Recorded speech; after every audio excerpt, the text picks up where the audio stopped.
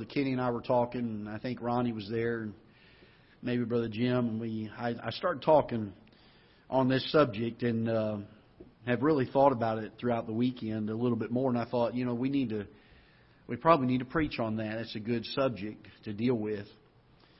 And Deuteronomy chapter number 22, verse number 8, God is giving some specific instructions to the children of Israel. And He makes this statement. He says, "When thou buildest a new house, then shalt thou make a battlement for thy roof." I'm going to stop there for a moment. We're not going to take it out of context. I'm going to stop there for a moment, and we're going to go ahead and pray, and we'll get into the message, and we'll read the rest of the verse and go into what I think the Lord would have for the day. Let's pray together. Father, we're so thankful for the opportunity that we have together. What a precious time it has already been to sing your songs, to be around the fellowship of your people. Lord, what a joy it is to us. I pray that you'll bless the preaching time, the time that we have to look into your word. And Lord, may your Holy Spirit guide and direct. May He take control of my heart and thoughts. May He take control of the hearts and thoughts of those that are here. And may He guide and direct them the way that He would see fit, that He may accomplish His work in us. That this word that we preach this morning would go forth and do its work in our hearts. In Jesus' name we pray. Amen. Jesus, or God, is speaking to the children of Israel here in verse 8, and He's giving them specific instructions. If you read down through the chapter, He hits a lot of different topics and a lot of different things. And He says, "When thou buildest a new house, then thou shalt make a battlement for thy roof." And we had talked the other night at the campfire about accountability, and I went a particular direction with it. There's another direction that we could also take accountability in some things. That we put some things in our life that protect us, that keep us from harming ourselves. And this is one of the things that God is teaching the nation of Israel in a practical sense. But I want you to notice what He says here in the latter part of the verse.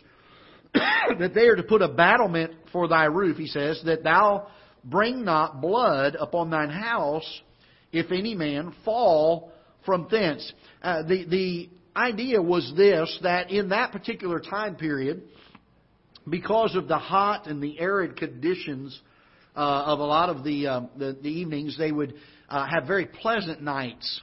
And as the sun would fall, many times the homes that they built, the Israelites would go out and they would get on their rooftops. That was their social place. If they had company over, rather than meeting in the house where there was not a good breeze and the joys of the sunset and the evening hours and the calm and the cooler winds, they would go up to the housetops, and that was their living room, so to speak.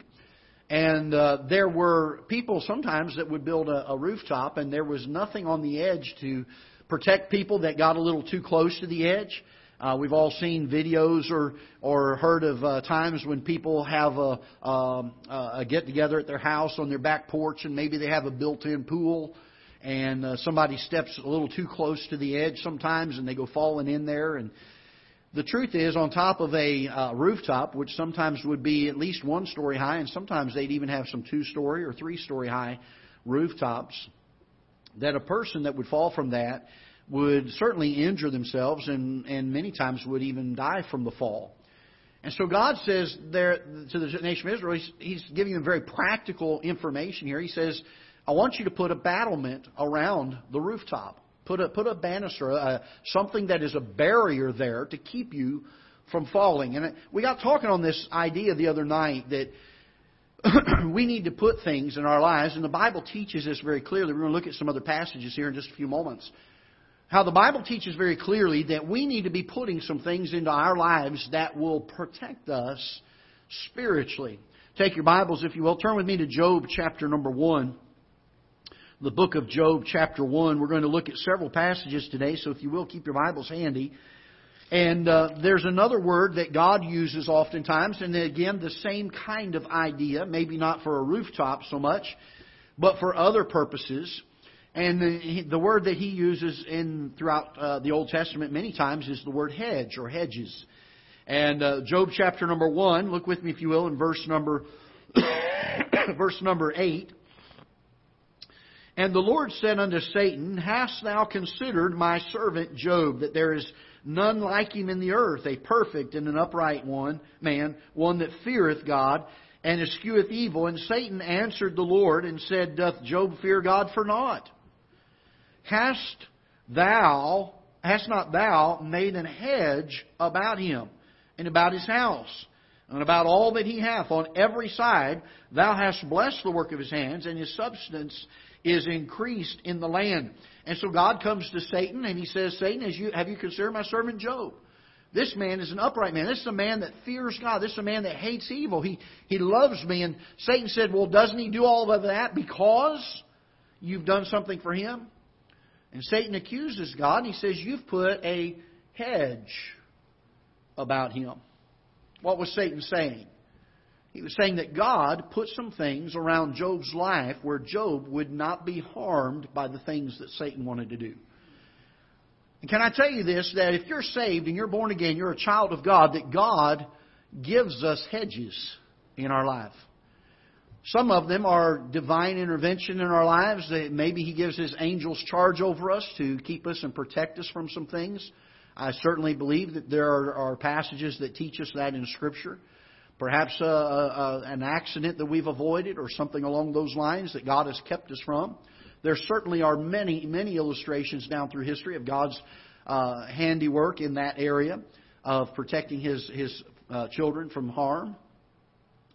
But I believe that beyond that, God gives us hedges in His Word that we are to put into place in our life. Years ago, there was an illustration that was used, and I don't know who the originator of the illustration was. But the illustration was of the masses of humanity moving all in one direction, and they are coming to a cliff without realizing it. And there was pictures drawn, and I've seen pictures of them where many of them were falling off of the edge of the cliff. And then there was a fellow who came up with an analogy of this, that he said, or a word picture of this, and he said that in Christians' lives, rather than continuing to head down a path that seems right, but the end thereof are the ways of death, that we need to put some fences up, or we need to put some barriers up that will keep us from falling over the edge of the cliff and ruining our lives. And the idea being that there are things that we can do, and we can fall into sin, we can do some sinful things that will destroy our testimony for the cause of Christ. There are things that we can do by way of sinning that can destroy the well-being of our life. Our families, they can tear them apart. Our friendships, our testimonies, even our church families. There are things that can happen in our lives that can tear those things from us and tear them apart and harm us, not just physically, but spiritually. And the idea was that we come to God's Word and we find some things that we put into place, some decisions that we place there, and we say, okay, we're going to place this fence or this barrier, or let's use the Bible word here that they use, this hedge, about our lives so that we don't cross beyond that point, that it keeps us from harm. It keeps us from the wiles of the devil. It keeps us from the places of temptation. How it's amazing to me how oftentimes people try to get as close to the edge of sin and right as they possibly can. I remember when I was a kid, I had an older sister. She's 2 years older than me. The only redeeming fact of having an older sister is that she turned 50 before I did, and I could give her a hard time. For 2 years, I got to give her a hard time about that. But when we were kids, I liked to antagonize my sister. Any of you ever do that to your sisters? There we go, Corey. Get that hand up. All right. We like to antagonize our sisters. And I mean, I was so bad about it. And my mom was a stay-at-home mom at that time during those years. And she would get so exasperated at me. She finally said, Greg, don't you even go in your sister's bedroom. If she's in there, you leave her alone. You are not to go into her bedroom. And, we grew up in the day that when Mom and Dad told us to do something, we did it, or we got a whooping. And there is a difference between a whipping and a whooping. And I'll tell you, most of mine were whoopings.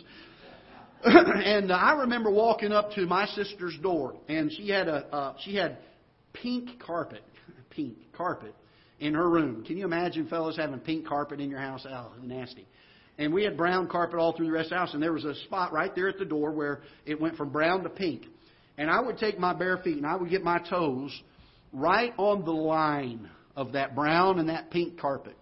And then I would take my hands and I'd put them on the sills of the door. And I would lean as far as I could. I'd say, I'm in your room, I'm in your room. And she'd get so mad, she'd be like, Mom, Mom, she'd be calling. And she got so mad at me one day that she came running to the door, and I could see her visage was changed, okay? It was like Nebuchadnezzar. Her visage was changed, and I knew she was getting ready to hurt me bad. And so, I'm yanking back, but it was not in time. My thumb was in the jamb of the hinge side of the door. And that door came shut, and the end of my thumb was like, and it just went. Then I was screaming, Mom, Mom. And the truth is, I was trying to get as close as I possibly could without getting in. And it's amazing to me in the Christian life how often we say, okay, I'm still right. I might be right next to being wrong, but I'm technically still right. I still haven't done. There's a danger to that. And I think that the Bible teaches very clearly that we need to be putting things in our life that keep us from crossing that line. Can I say this? I don't believe that we ought to put the line right at the line between good and wrong. Because if in a moment of weakness, and we all have them, we're going to, by human nature, try to climb over that fence or dig under that fence or run around that fence, or if you're young enough, jump over the fence, you're going to find some way to break that barrier that even you've put in your life. Right there's the line of wrong. I think the Bible teaches that as Christians, we're to be above reproach. There ought to be some standards that are placed in our lives that are not standards keeping us between right and wrong, but between good and best in the Christian life. That cause us to stay far enough back from the edge of right or wrong that in the moment of weakness that we are all going to have, where we go over that standard, where we break our own decision in our heart that God has given us from Scripture, and we break that we are still okay. We're not wrong. Years ago when I was growing up in the church that we were in, we had a Christian school. And one of the standards of the Christian school was you had to have a haircut a certain way. Had to be off your collar, tapered, and off the ears. Now, does that mean that if it touched my ears that I'm sinning? No, it doesn't mean that. Does it mean that it touched my collar, it's sinning? No, it doesn't mean that. But they wanted the line far enough back from some things that the Bible teaches, because it talks about it being a shame for a man to have long hair. Well, you say, well, long is subjective. How do you know? Well, that's exactly the point. Somewhere the line's got to be drawn. And you draw the line, I believe, the Bible is very clear about this, that we draw the line far enough away from the edge that even in that time that we go over it, we forget to go to the barbershop maybe that week or whatever, that we don't go beyond that and we don't mess some things up. Now, I'm using a frivolous standard here to illustrate that point, because I'm not saying that if you have long hair that you've destroyed your life. But there are things that we could cross that would destroy our lives, aren't there? Unfaithfulness in your marriage. Losing your children.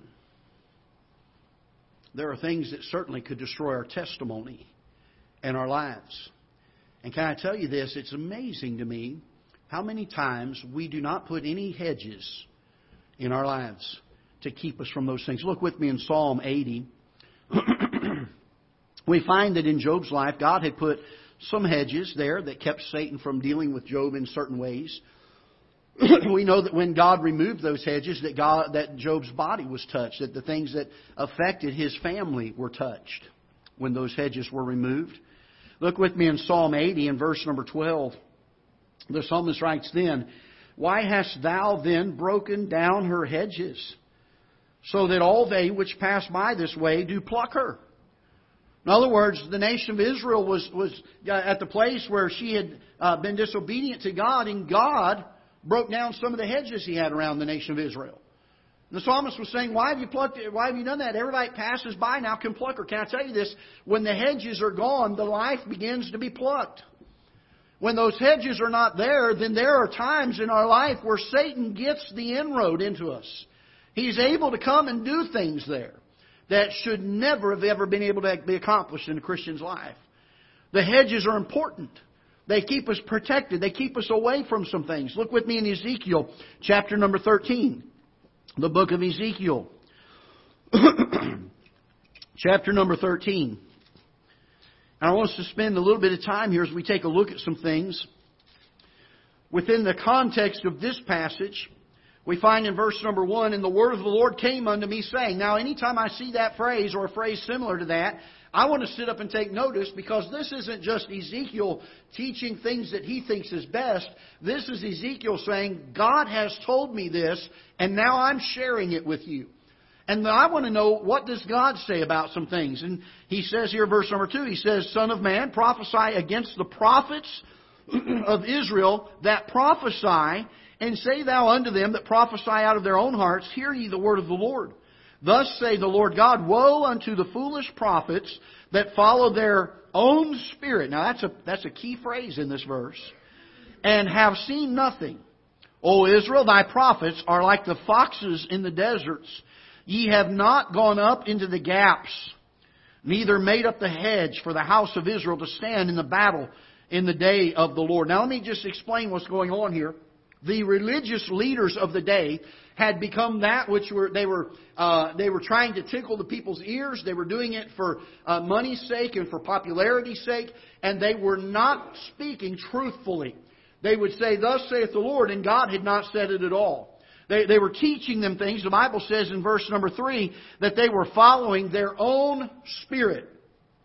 In other words, whatever they thought was a good idea. By the way, don't we see a lot of that kind of preaching nowadays? We find a lot of men that stand in the pulpits of so-called churches that preach after their own spirit. They say things. Look in verse number 3. The Bible says they follow their own spirit and have seen nothing. They get up and they tell the people, "God has told me this," and God hasn't told them that. They get up and they say, I believe that God is showing me this. And God isn't showing them that. They're speaking after their own spirit. And it created, in the context of this passage, it created some gaps in the hedge around the nation of Israel. There were chinks in the armor, if you will. There were openings where the enemies of Israel could come in and have havoc with Israel, because these false prophets, these men that were getting up and speaking their own spirit, and they were speaking things that they did not see, had created gaps in the hedge. Those that were responsible for the well-being, spiritual well-being of God's people, were not doing the job of keeping the hedge tight. And there were some gaps.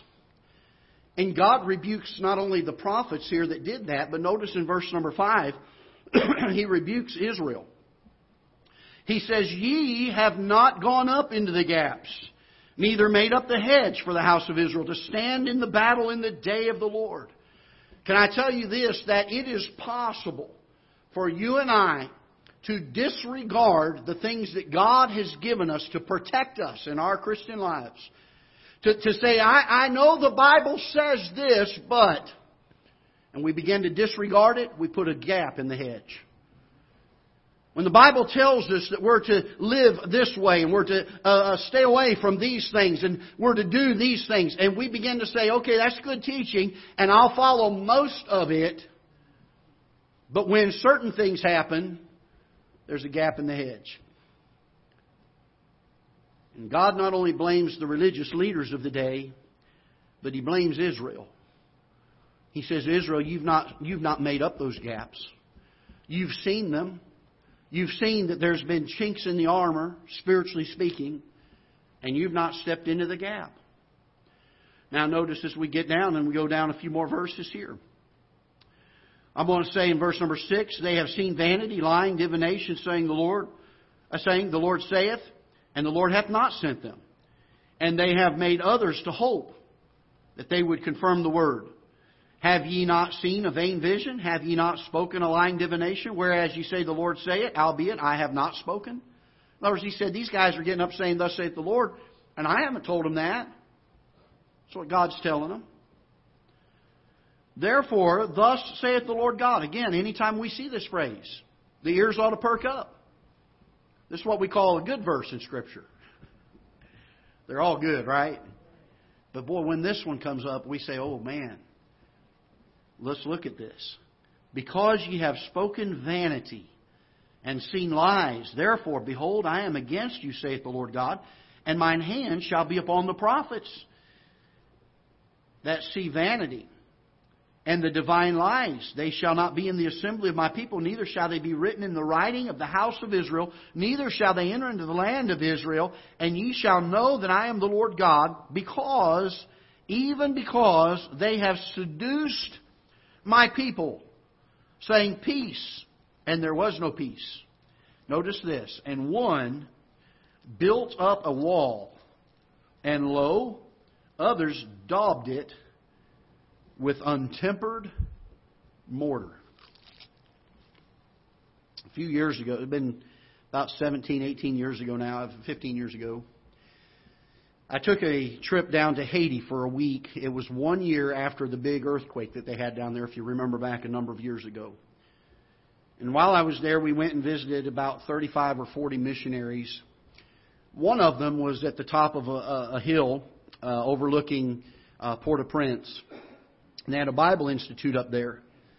And we met with some of the students that were in the Bible Institute. One of them came and sat with us for an interview that was being done by a Christian radio fellow that had gone with us. He said for 19 hours he laid under the rubble of a building that had collapsed on him and his friend. He said they were within reaching distance. They could touch fingertips is all they could touch. He said every aftershock the rubble would settle. And he said finally, he said it was to where my friend's head was as far as it could be turned, and it was on his head like this. And then he said he knew that the next aftershock he would probably be killed. And sure enough, another aftershock came, and his friend didn't speak after that, and he didn't know that he was alive or dead, but he ended up perishing in that. This young man spoke of the hours that he was there waiting for rescue and people coming. And finally they dug him out. He didn't expect to make it, but he did. He was there to tell the testimony. And one of the questions that was asked of this young man, because there had been such devastation, they said, why is it that with this magnitude of earthquake that you had, there were such devastation of these concrete buildings? I mean, they would build concrete block walls. And they had concrete ceilings that they would pour and floors that they would go 2 or 3 stories up with. And the young man said, because we don't make our concrete like they do in the United States. He said, it's mostly sand and very little mortar. You know, from that time on, I went back 2 or 3 times and did some building houses for some people and trying to help get some people back in homes again after that. And those people refused to ever have a concrete roof over their houses again because it was untempered mortar. It had the appearance of strength, but it was weak. And can I tell you this, that there are so many times that we in our lives put things in place that appear to be strong, and the truth is they're weak because they're not based upon the principles of God's Word. Can I tell you this, that God has given us a whole book that guides us in how to build those hedges and how to build those battlements. He gives us a whole book of things that we are able to place and to put into our lives that keep us from things. And He sets the standard far enough back that even if we're to fall over top of that, our life is not destroyed. Look with me as we continue to read on in verse number 11. Say unto them which daub it with untempered mortar that it shall fall. There shall be an overflowing shower, and ye, O great hailstone, shall fall, and the stormy wind shall rend it. Look with me down in verse number 13. Therefore, thus saith the Lord God, I will even rend it with the stormy wind in my fury, and there shall be an overflowing shower in mine anger, and great hailstones in my fury shall consume it. God said, you've allowed some hedges, some mortar that is untempered. And He says there's a problem there.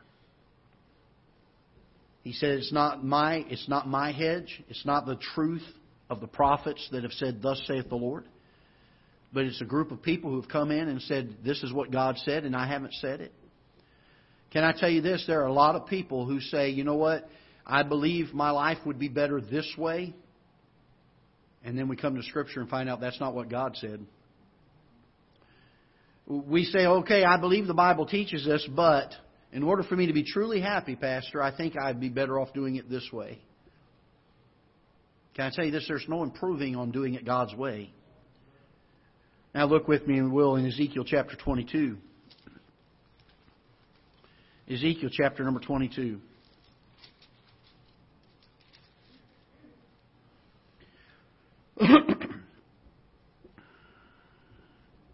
Ezekiel chapter number 22 and verse number 30.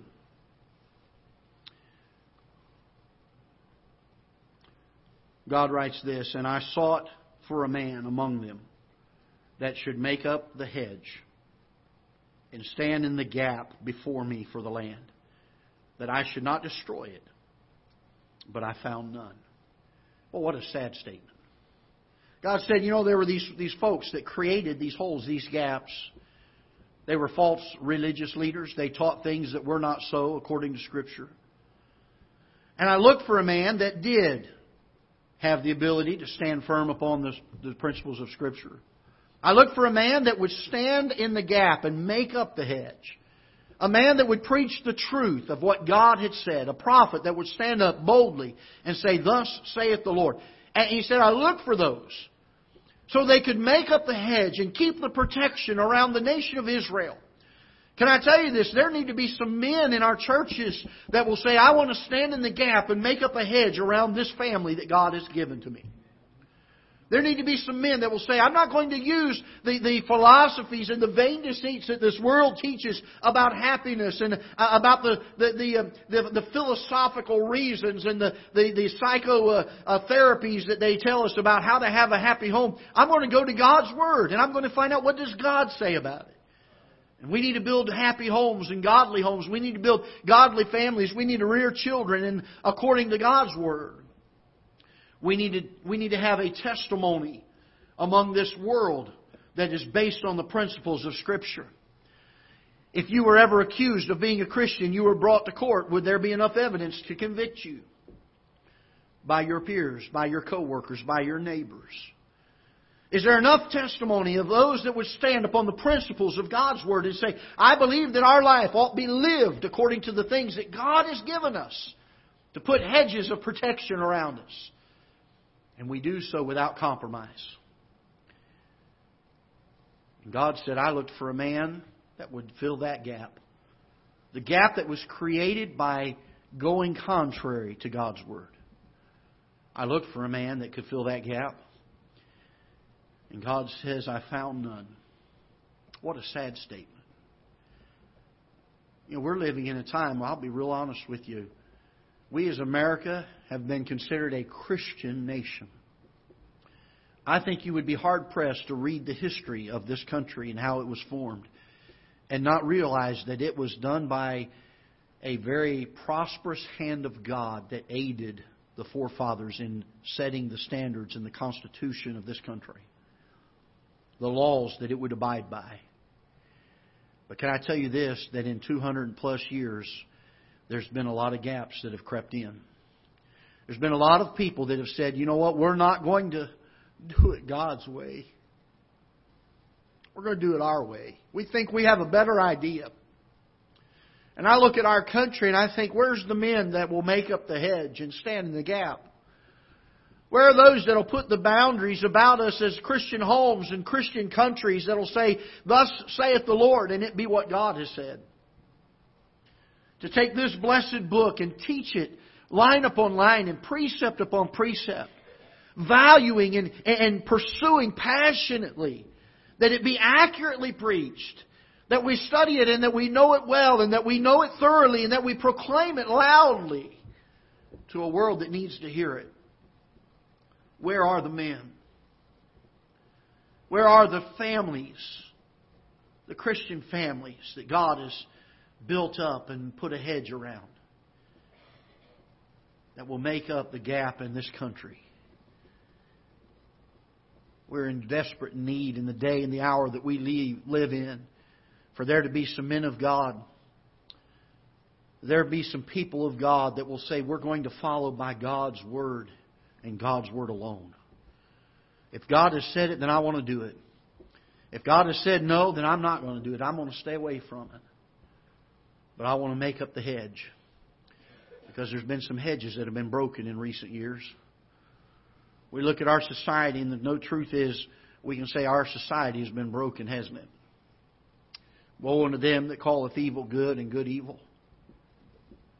There need to be some people of God that will stand up, and they'll stand firm, not on their own ideas, not on their own beliefs, but upon what does God's Word say.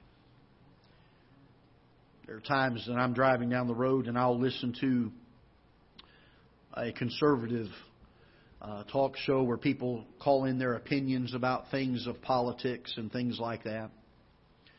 And I hear a lot of, well, I think this and I think that. And that's our problem. We got to quit living our lives by the conservative talk show guidelines. By the way, we got to quit living our lives by the liberal talk show guidelines. And we need to come back to God's Word and say, this is what God said. I'm going to stand in the gap. And I'm going to take the things that God has given us to make up the hedge with. And we're going to make up the hedge.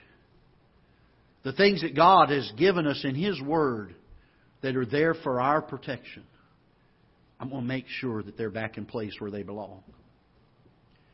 Could you imagine going up to the housetop, being there in the evening hours, the sun begins to set, it gets dark, it's hard to see, and you get too close to the edge. You fall off. I'm thankful that we have a God that gave us a Word of God that not only shows us how to be saved, but it shows us how we're to live our lives once we are saved. It teaches us that there are some hedges that need to happen in our lives. Years ago, my dad preached an entire series on this subject. He went down to the forestry service and he bought a bunch of these little cedar seedlings. He gave them out to each person in our church. He said, I want you to plant these in your yard. He said, every time you look at it, I want you to think of the hedge that is spoken of in Scripture. I was a teenage boy at the time, and we had a few of them left over. My dad didn't just take one seedling. You know how it is with teenage boys. He likes you to work out in the hot sun, so we put them all around our yard. We literally made a hedge around the entire yard of our house. That was 20-some years ago. There's not a day that I look at those trees when I'm home visiting my mom. There's not a day that went by, hardly ever, when I would see them growing up that I didn't think of the thing that my dad had preached about. We need to have hedges in our life. Can I tell you this? We're living in a day where if we're not careful, we'll forget about these things very easily. We'll forget about the things that God has taught us from Scripture. Be ye holy, for I am holy. What a great thought. Whatsoever things are lovely, whatsoever things are good, whatsoever things are of good report, think on these things. The fruit of the Spirit, love, joy, peace, long-suffering, gentleness, goodness, faith, meekness, temperance. So many things that God has given to us in Scripture. Things that we're to stay away from. Love not the world, neither the things that are in the world. If any man love the world, the love of the Father is not in him. For all that is in the world, the lust of the flesh, the lust of the eyes, and the pride of life are not of the Father, but are of the world. Be sober, be vigilant. Your adversary, the devil, is a roaring lion, walketh to and fro, seeking whom he may devour. God's given us these things over and over and over again. God has taught us things that we need to have in place in our life that make up a hedge about us. And He's looking for some men that will stand in the gap and make up the hedge. He's looking for some fellas that will come back to God's Word and say, it doesn't matter what my thoughts are on it. What matters is, what does God's Word say about it? And then do it. That we would make up the hedge. God's made it available to us. Where are the men? Where are the women? Where are the children that will stand up and say, I will make up the hedge. I will stand in the way.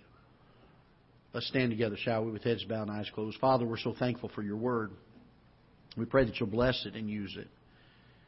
Lord, we're living in some very dire times in our day. As we see so much corruption in our society, we see so much corruption, sad to say, even in the churches across America. Those that will not hold to your word, those that will deviate and say, well, we want to bring in things that please people. We want to bring in things into our church, the entertainment and the wow factors that will draw a crowd. Lord, may we just do it according to your word. May we stand for what is right. May we be steadfast. May we find the gaps in the hedge and stand in the way. Proclaim your word boldly. That we would hold forth with steadfastness the truth, the doctrine, the teaching of your word. Father, we pray that you would help there to be some folks in this room today that will purpose in their hearts and dedicate themselves afresh and anew to the idea of holding fast these things. That we would not have a break in the hedge. We pray that you'll bless the invitation and use it as you would see fit. In Jesus' name we pray. Amen.